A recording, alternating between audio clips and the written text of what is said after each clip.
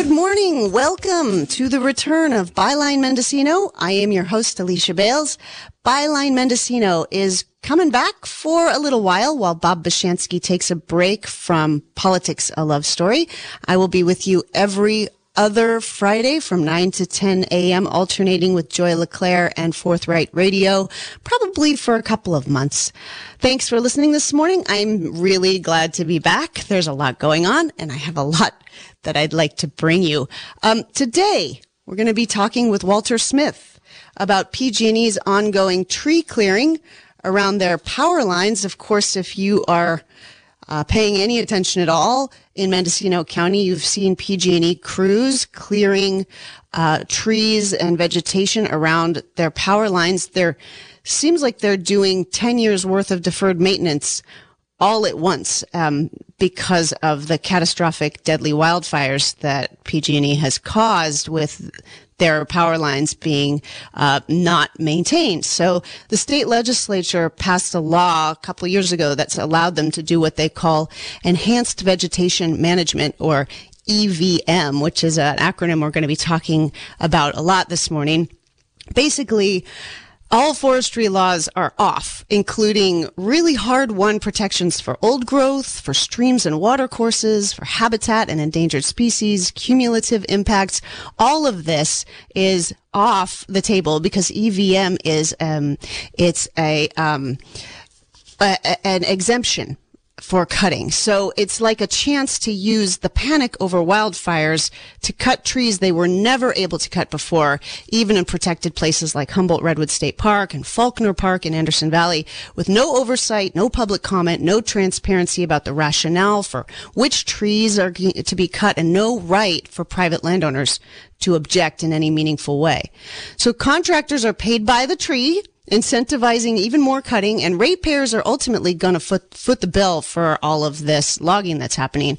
Most of the logs are being chipped, but in at least one case that we've found in the last month, PG&E sold the logs and took along the power lines through Jackson Demonstration State Forest. They were able to pay CAL FIRE for the trees, which they then sold to Mendocino Redwood Company, who told us they're going to make $1.4 million off of those saw logs, which included old growth redwood trees. So this week, the Mendocino Board of Supervisors approved a letter to Governor Gavin Newsom and the Office of Energy Infrastructure Safety, which I guess is a new office that we'll be talking about, requesting a moratorium on EVM and PG&E's unregulated cutting so the damage can be assessed. My guest this morning knows all about this. This is how I've learned, along with Sarah Reith's reporting for the KZYX News, how I've learned about some of the very surprising and complicated ins and outs of this situation. My guest is Walter Smith. He's spent his lifetime working to create sustainable forestry policy. He's a skilled timber faller himself, a homesteader, co-founder of the Institute for Sustainable Forestry. He was a member of the Forest Advisory Committee back in the 90s, the famous FAC. And over the last 20 years, he's worked with communities around the world to combat deforestation, stop the conversion of forests to ag land and development, and a lot more. Hey, Walter, welcome. Thanks. Long introduction, but there's a lot going on. So Great. You had heard about PG&E's plans to cut ancient redwoods along their power lines in Faulkner Park, and you were kind of like, this couldn't really be happening. And then PG&E came to your land. So can you talk about your experience of finding out about the realities of PG&E's enhanced vegetation management? Sure. Yeah. Well, it really did surprise me, I guess, when they talked about Faulkner Park. I got a call from Mickey Colfax wanting to know what I knew about it, and I thought, well, this just can't be true. They wouldn't be going into a park and cutting down redwood trees, would they? Well, of course they did. I mean, they had done the marking, and fortunately, citizens that drove by the park questioned what was going on, and fortunately, it got that halted. I've been living with PG&E on my property for 37 years, so I've had a lot of experience with them, and they've come and done tree trimming, and most of the tree trimming that they've done have been more problematic than actually helpful.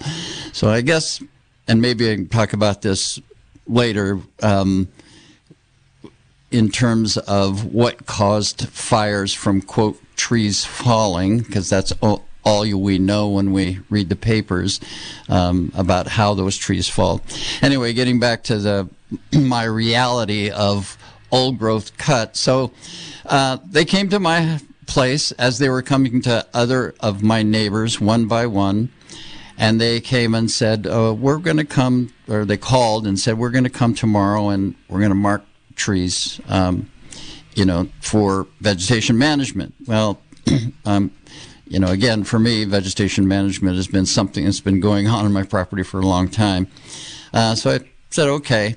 So they came to 4 or 5 people actually came to my property, and they said, well, we're going to go and mark some trees. And I said, well, I want to go along with you. And they said, oh, just let us go and mark the trees, and then we'll negotiate later. And I said, well, there's really no negotiation. I'm going to tell you which trees you can cut. And that might have surprised them a bit. But anyway, so they started crawling around my property, marking trees and inventorying trees. So the other thing is that they're inventorying any tree that will hit the line has been inventoried. So actually, PG&E has an inventory of all trees within striking distance of the lines. And they do diameter and height, so they know what the species are, the volumes, and blah, blah, blah. So I pointed out to them my old growth patch, which is over top of my water system. And I said, I'm not going to let you cut any of those trees over there. And I said, if you mark them, I said, I'm going to be really upset about it. So anyway, a few days later, it wasn't the same crew, different crew was over there marking, and I went over and talked to them.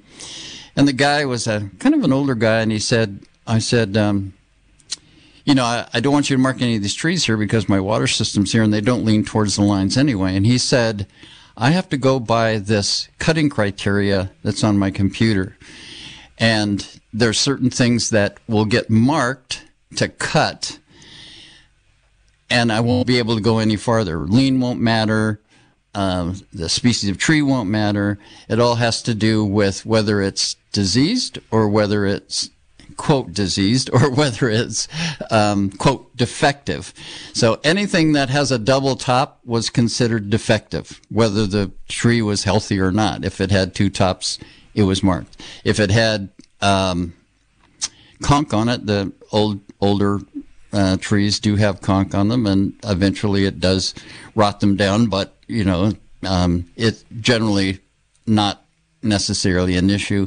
Anyway, all these trees leaned away from the property, and they marked like 50% of the old growth trees on my place, over top of my water system, some of them very close to my water system.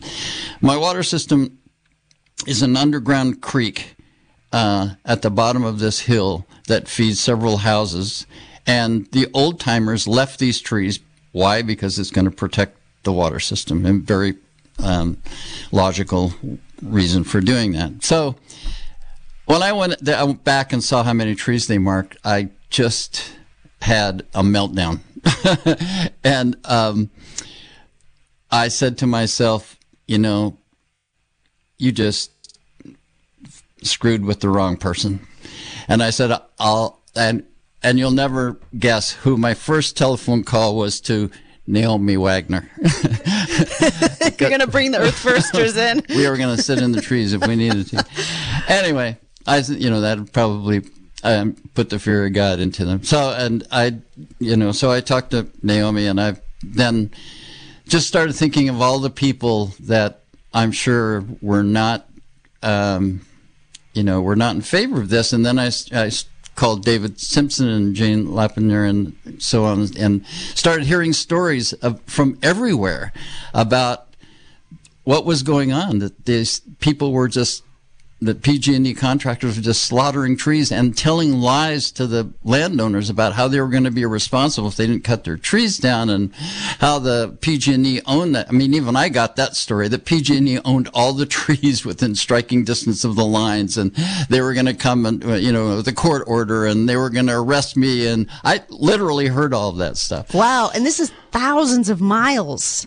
I mean, millions of trees. Yes. And the issue is, then I sat down with my wife, Karen, and we looked at each other and going, this is going on not just in our neighborhood, but this is going on all in Mendocino County. This is going on in all the surrounding, counties, and essentially all of Northern California. And it's just unbelievable.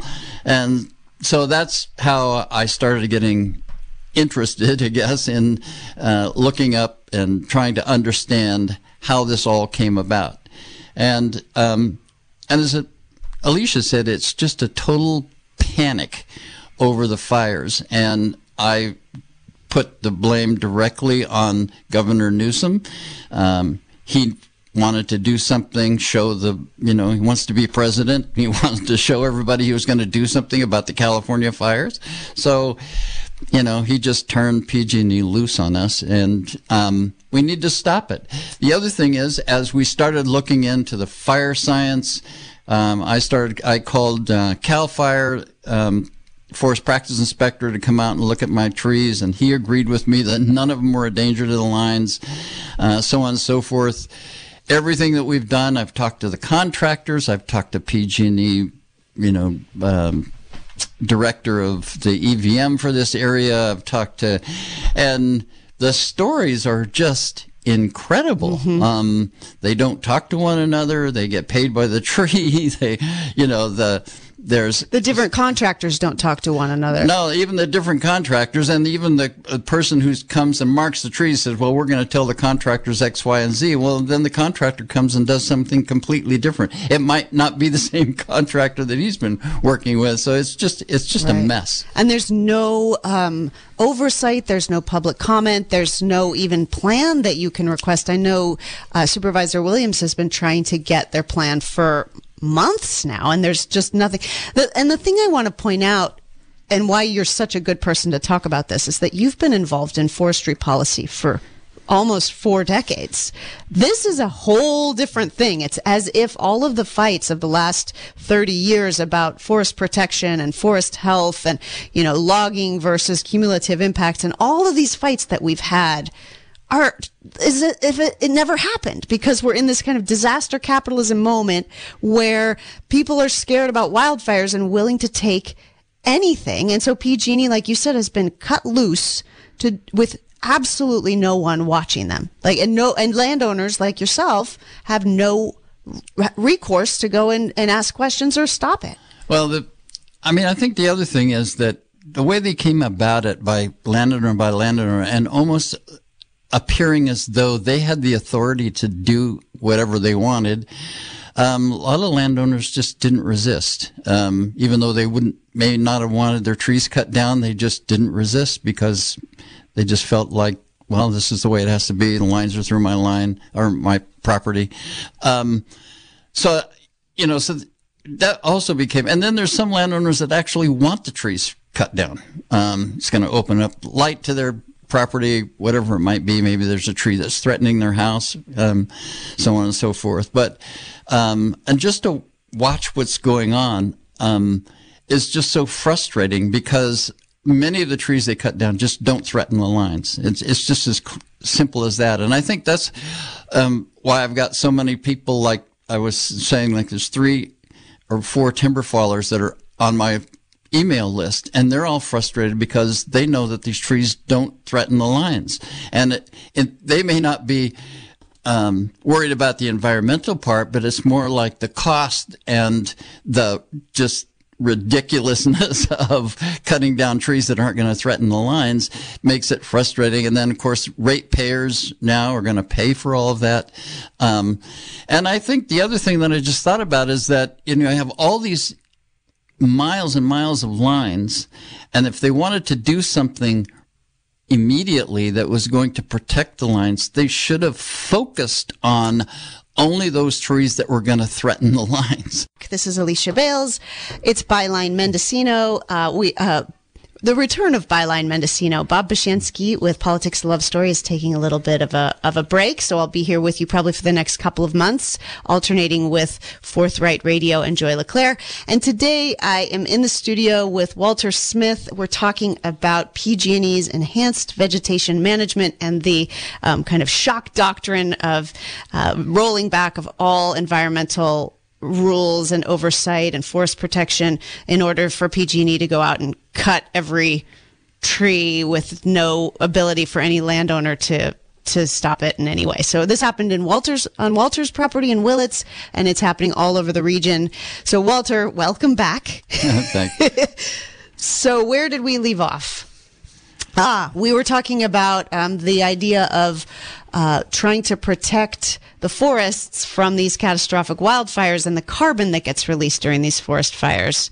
But you're going to say something about the carbon that's released from PG&E's logging. Right, yeah. So, again, a lot of the carbon released from forest fires, of course, mostly from other reasons, not necessarily from PG&E, and also not necessarily from trees falling on the PG&E lines. Some of it's just their infrastructure falling apart, and that causing fires. So, because they spent years and years and years not maintaining their lines. For all the best reasons, right? Because they wanted to provide the best service, so they didn't maintain their lines. Well, that, and they wanted to keep their profits up and pay their their stockholders. But they, and you know, that's of course that's a whole other issue that we can talk about. Why is this utility a private stock or shareholder owned company when it's it's the only game in town for us. Right. We're not talking about like a law-abiding company. This is a company that has been convicted of killing people. It's a criminal company. Then it's declared bankruptcy, and we're facing this situation with them because of their malpractice. Right. Yeah. So, again, our legislature should just take it over, break it up, and make them public utilities. And of course that's a whole other discussion that I'm not that versed on. But getting back to the cutting the trees, so now they're cutting down trees that don't need to be cut down, which is also reducing carbon sequestration for our state and for the world, and just overcutting again when it was just a minor part of our forest fire problem in reality.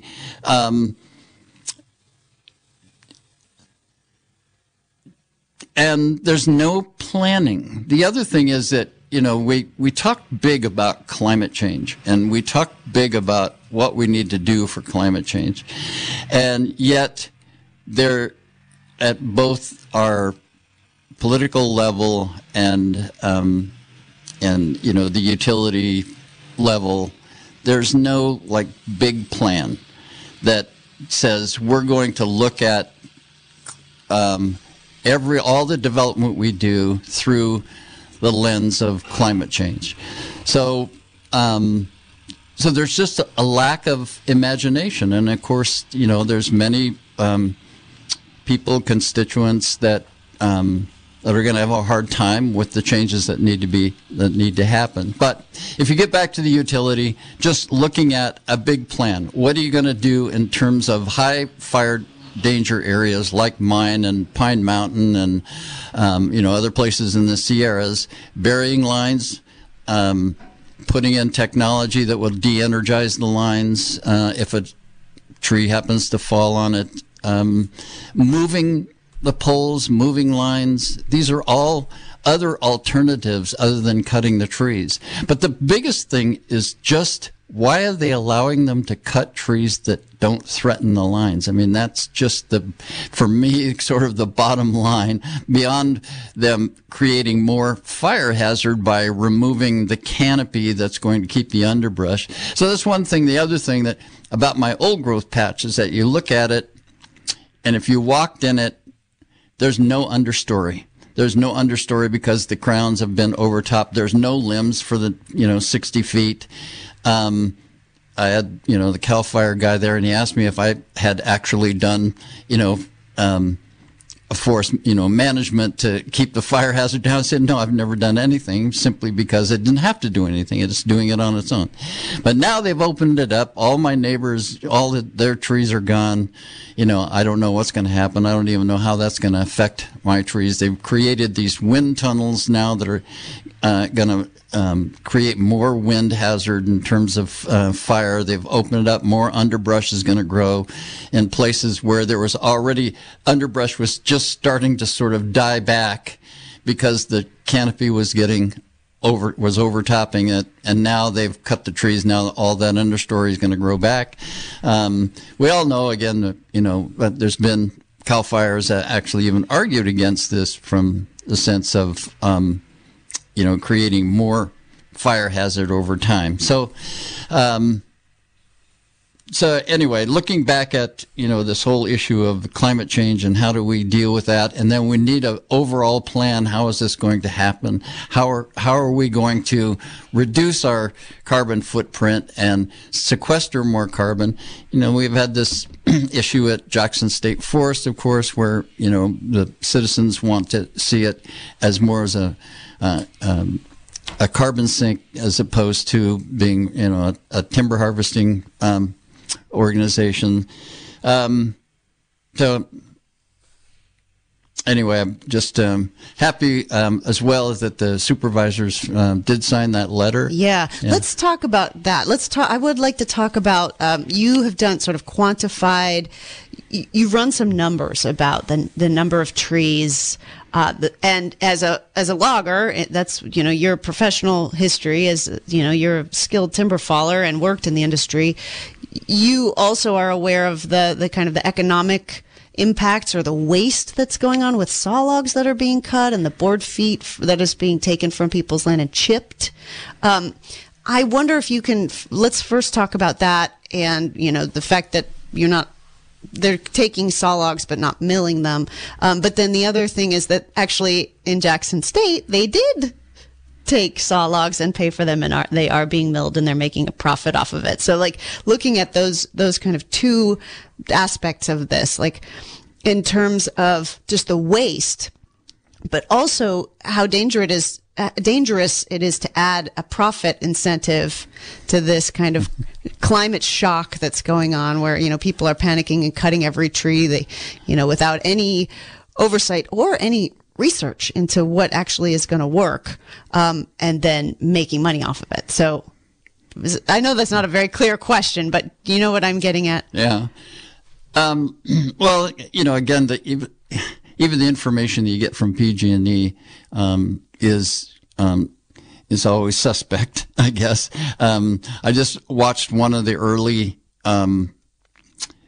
press conferences by the CEO of PG&E, and she had said there was 8 million trees that needed to be removed in PG&E's utility area.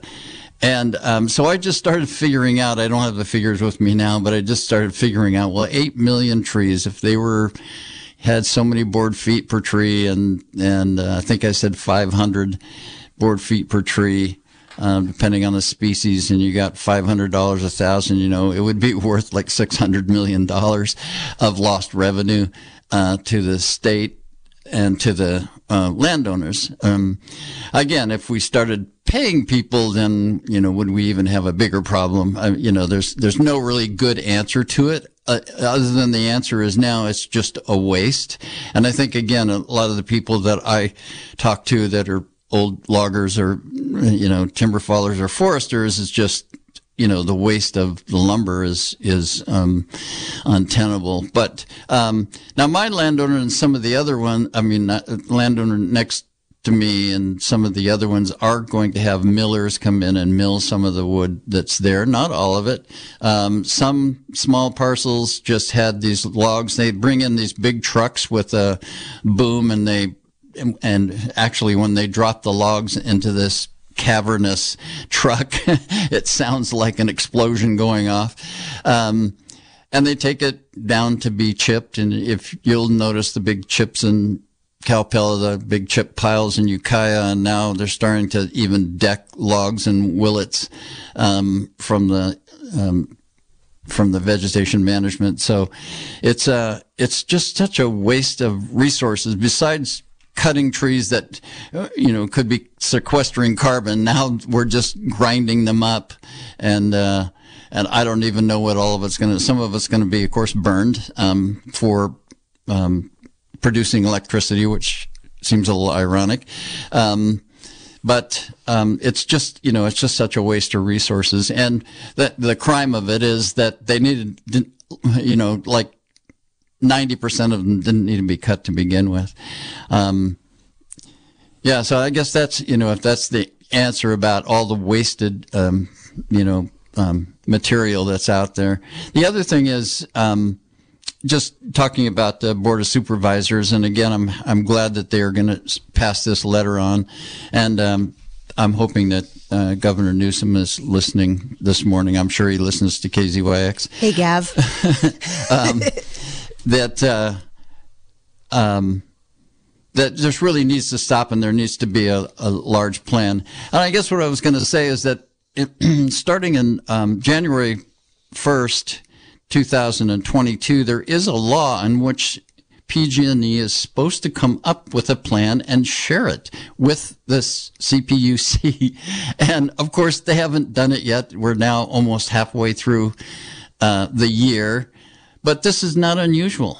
PG&E has missed every deadline for everything that they're supposed to do. Mike McGuire, our senator, has introduced a bill to get them to underground a certain number of miles each year. They said they were going to underground 10,000 miles, and they said, well, how many have you done so far? 163 miles. I mean, it's just like ridiculous that they're so, so incompetent at PG&E. This is the biggest issue, is that they're incompetent. I had mentioned that the other day, last Saturday, they came and they put in a new pole at my neighbor's house. They could have moved that pole and saved from cutting a bunch of trees. They could have moved it into the open, and they didn't. I went and talked to those guys. There's no communication about the veg management people and those putting in the new poles. We do know they'll be changing hardened poles, and I think some of them are metal and in high fire danger areas. But I'm going, well, if you're going to put in new poles, you could be looking at where's the vegetation and how do we avoid it, but that's not doing. They're just going to go back and put poles in the same place they've always been.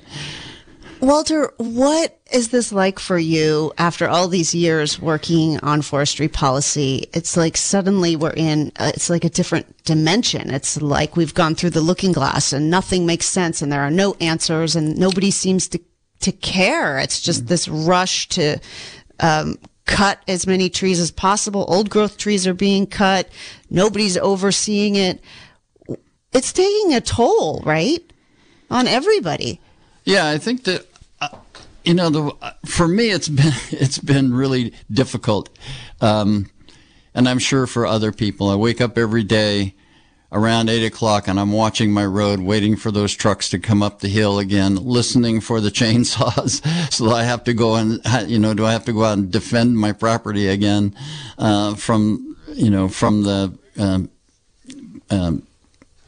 vegetation management contractors, did they actually know were things, were trees that have been refused? Do they know which ones they really are? Is their GPS thing working properly? I mean, all these questions go through your head every single day. But I think the biggest thing is, and the biggest frustration that most people have, and it really gets down to the whole issues around corporate power and the powerlessness that we feel when we continue to talk to our legislators, and they're not doing anything about it. Mike McGuire, and I hope Mike McGuire's staff is listening this morning, can do something about it.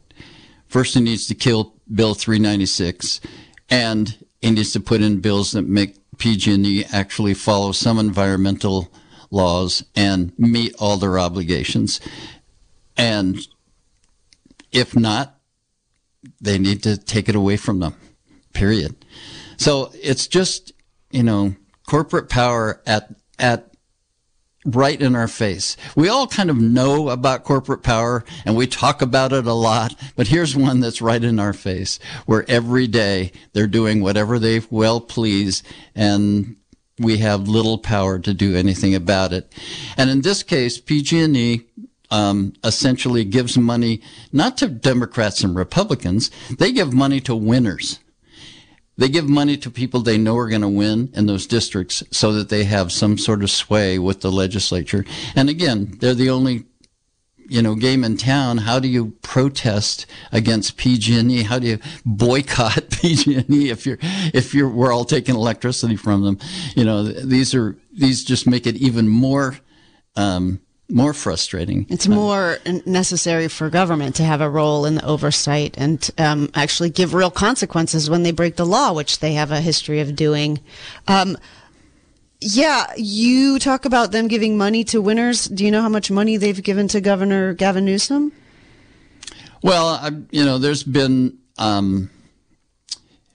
there's plenty of news about it if you just go on Google and find out what it is. Yeah, Governor Newsom's gotten a lot of money. Even, our legislators have gotten money from them, whether they've given it back or not, or whether they still take it. I don't know. Mm-hmm. But the issue is that they've,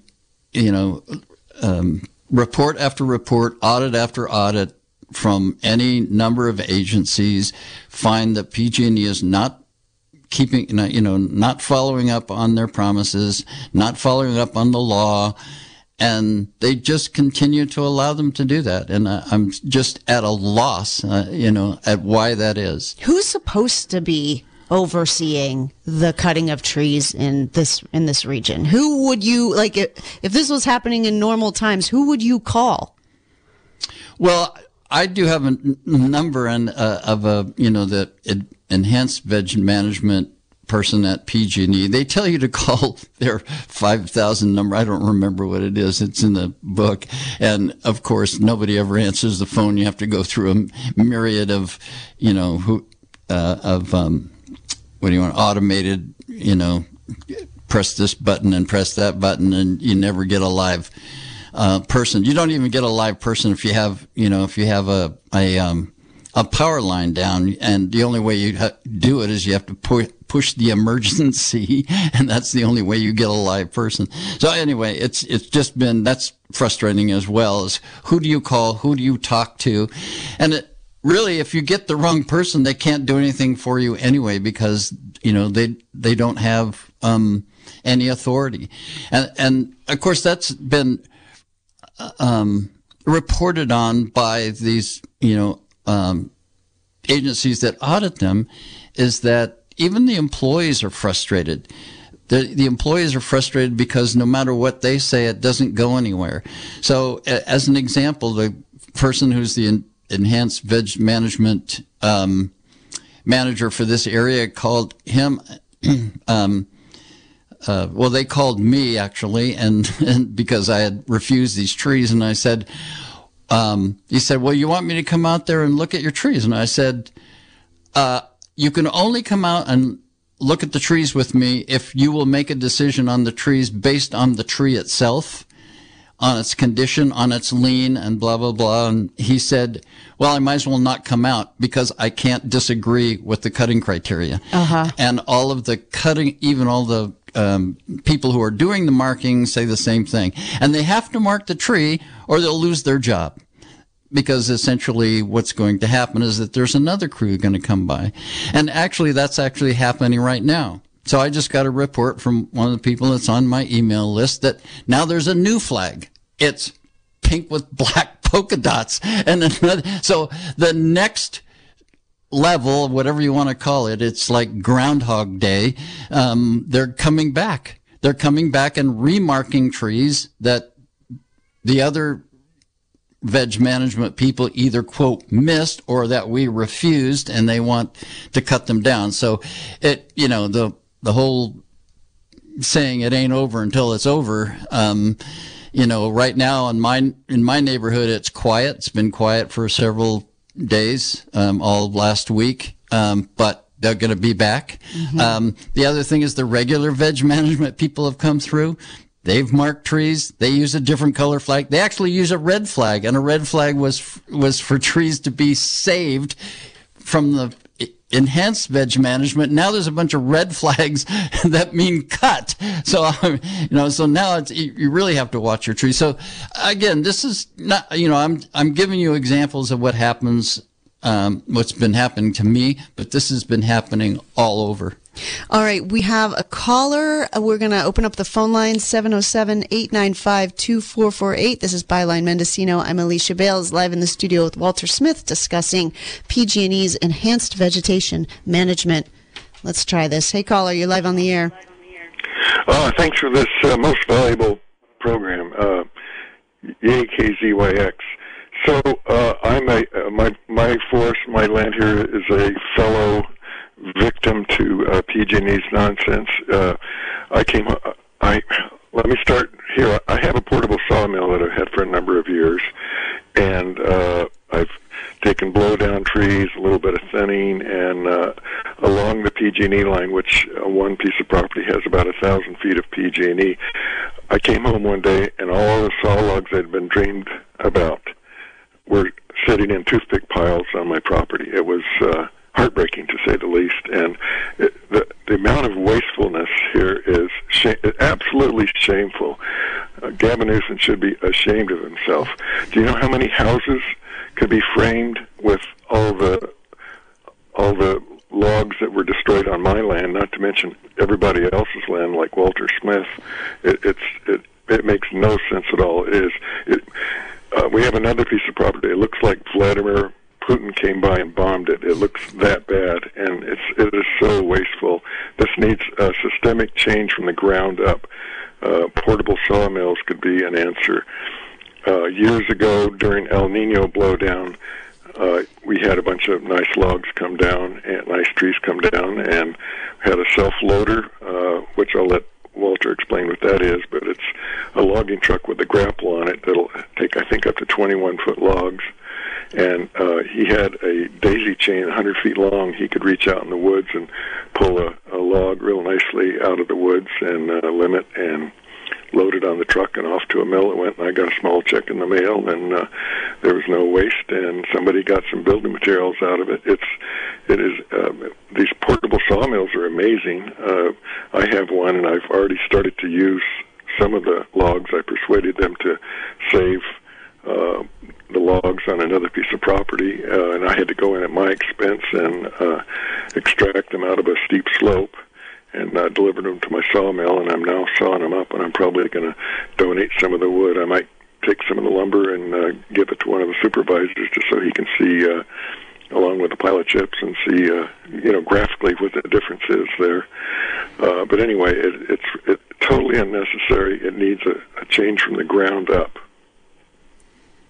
All right. Thank you very much for that call, and I'm sorry for what happened to your land. Yeah, well, it's not just me; it's everybody, and the poor trees. And it's just, yeah, indeed, when a tree dies, it does start to decay and produce carbon dioxide, but there's no real soot involved in it. It's not a sooty carbon dioxide. But if these trees do have to come down, why grind them up? It is just it's inexcusable. Completely inexcusable. The change, again, I'll say it for the third time. The change needs to come from the ground up. Thank you. All right, thank you for that. Now, you know that you can apply for a utility exemption It's a little bit complicated for landowners. I know that, and especially if you only have a few trees. Now, some of my neighbors, one neighbor had 70 trees removed. Another one had 100 trees removed. They probably had enough to be able to apply for a utility exemption, but it can only be 10% of the volume of the forest. In some cases, like 70 trees on 7 acres, probably more than 10% of the trees were cut. And again, many of them would have never hit the lines and never even threatened my neighbor's house. Some of them he wanted removed because they were also threatening his house. But anyway, it's just a complicated situation, and it's complicated for landowners. I did look online. There's only like 7 exemptions in Mendocino County, which people are getting paid back for the logs that have been removed. Anyway. Let's talk a little bit about what to do about it, what the community can do about it, because everybody's been kind of isolated in their own little disasters on their land, but this is happening to thousands and thousands of landowners. But we've got the phone lines lighting up, so let's take our next call. 707-895-2448. Good morning, caller. You're live on the air. Hi. Hey, go ahead and turn your radio off. Yeah. Oh, okay. Sounds like a familiar voice. Yeah. Hi, Alicia and Walter. Thank you for doing this show. I wanted to ask you about Senate. Is it Senate Bill 396? Is there any effort? Is there any effort to get a bunch of people to go to Sacramento, do some lobbying? It sounds like that bill would lock into place all the horrible violations that are going on. So I thought maybe that's a focus for people to try and bring about this moratorium. Yeah.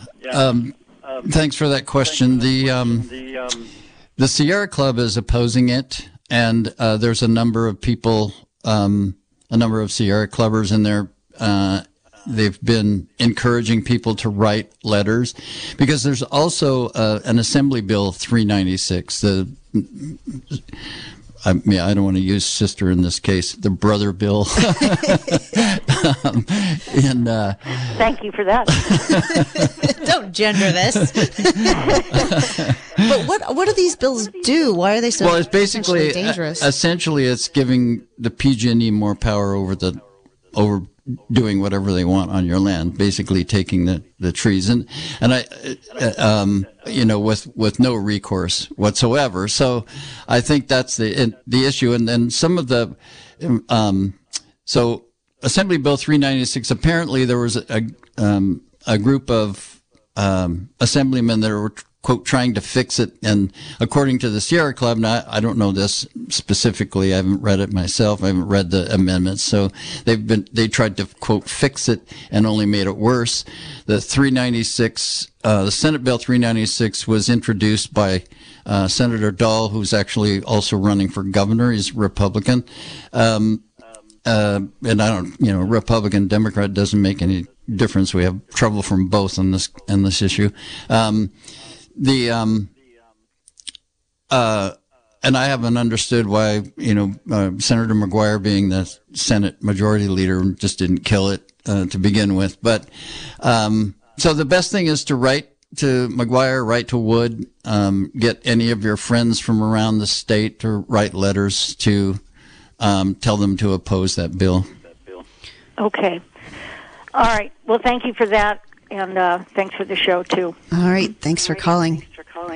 I mean, they're getting a lot of pressure from voters in their districts, I guess, to do something about the wildfires, right? So yeah, so this is what's made so difficult.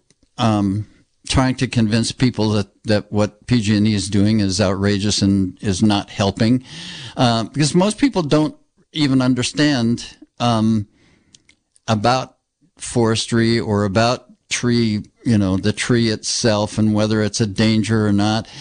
We tend to still be a society that thinks that forests are dangerous. The lions and tigers and bears, oh my, they're out there, and we're going to get, somehow it's a problem for us. I mean, we're the problem. We've moved into the forest and we have our utility lines in the forest, and we do have to figure out what we're going to do and how we're going to manage that. And some of it could be, again, in terms of an imagination, what if we had just put in solar for every house on Hilltop with batteries and got rid of the lines? I mean, this is an issue that could have happened. Wouldn't be more expensive than what they're doing now. Cost benefit. I mean, and who knows? And the other thing is getting down to the cost benefit. The whole issue is around money. Yeah, moving the poles, they keep saying, well, it's really expensive. Oh, really? I mean, killing people is not a problem, but moving the lines because it costs a little extra money, or burying the lines because it costs a little money, is a problem. I don't sort of get that. And again, in terms of climate change, looking at different ways of producing energy that can be sustainable over the long term. PG&E, if they had money, or the state could loan money to people to put solar in. It could be long-term loans like your house mortgage or whatever. I mean, there's lots of things that can be done, a lot of, thinking that needs to be done. But when it gets down to money, because this company has to satisfy their shareholders, and if they have to satisfy their shareholders, then we've got a problem. All right, let's take another call. Good morning, caller. You are live on the air. Yeah, count me as among the crew who thought PG&E was doing this right. About 2 months ago, I had a person come out, and we walked around for an hour and a half, 2 hours, spotting trees, and, it's okay to cut that one, trim that one. I had a several 100-foot-tall Douglas. I said, absolutely do not cut this tree. It was leaning away from the line, downhill, and she said, oh, yeah, that's not a problem. This week, they came out and cut without telling me. I just showed up, and suddenly the tree was gone. PG&E is out of control. And they told me, there was a hold on the tree until this morning, and then that was cleared. They called me about everything else. These people call me to say, we're going to be site chipping. I'm like, okay. They've called me about everything else. They snuck onto the property and cut this tree down. I'm furious. I said it was okay to trim the tree, but not okay to cut the tree down. And every time I saw somebody out there with a chainsaw, I said, do not cut this tree.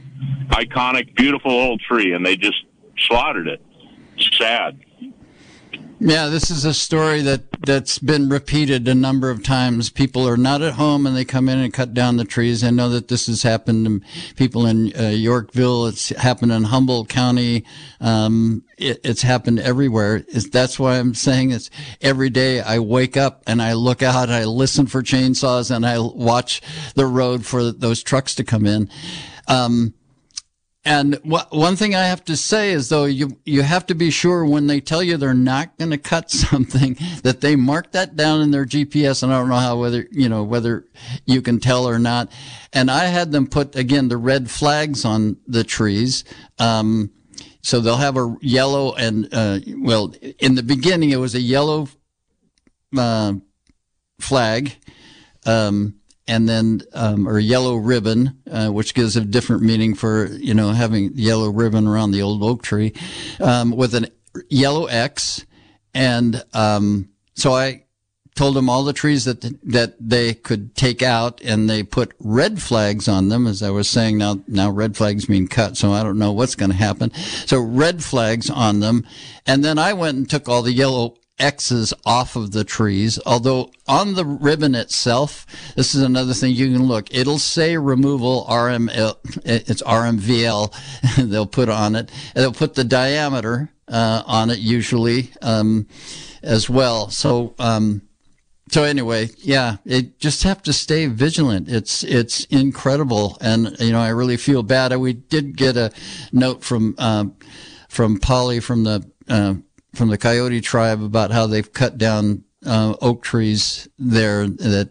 and they were incredibly sad about that, and I don't know whether they came and did it without them knowing about it, but, they're just, it's just a rogue group. There's no other way to explain it. And I really feel sorry for the caller that had to have that happen to him. Yeah, I mean, people love their trees. This is like coming onto your property and taking your neighbors, or in some cases, we feel like they're our friends. It's like we love these places, right, and we cherish them, and it really is devastating. Personally, but then that's just one of the things that's happening. Right. Yeah. So I have a neighbor up the hill the same. They have several big Douglas fir trees that are around their house, and they want to cut them down, and they've refused as well so far. And and good for them. Again, they've lived there for a long time. Their family's been there for a long time, and those trees have been there with them. So so being vigilant. And again, the second wave is coming through. So even the ones that they left from the time before, will probably be remarked, and you're going to have to go back and do this whole fight over again. And this isn't going to stop the wildfires. And it's not going to stop the wildfires. We're still going to have a fire season. Yes.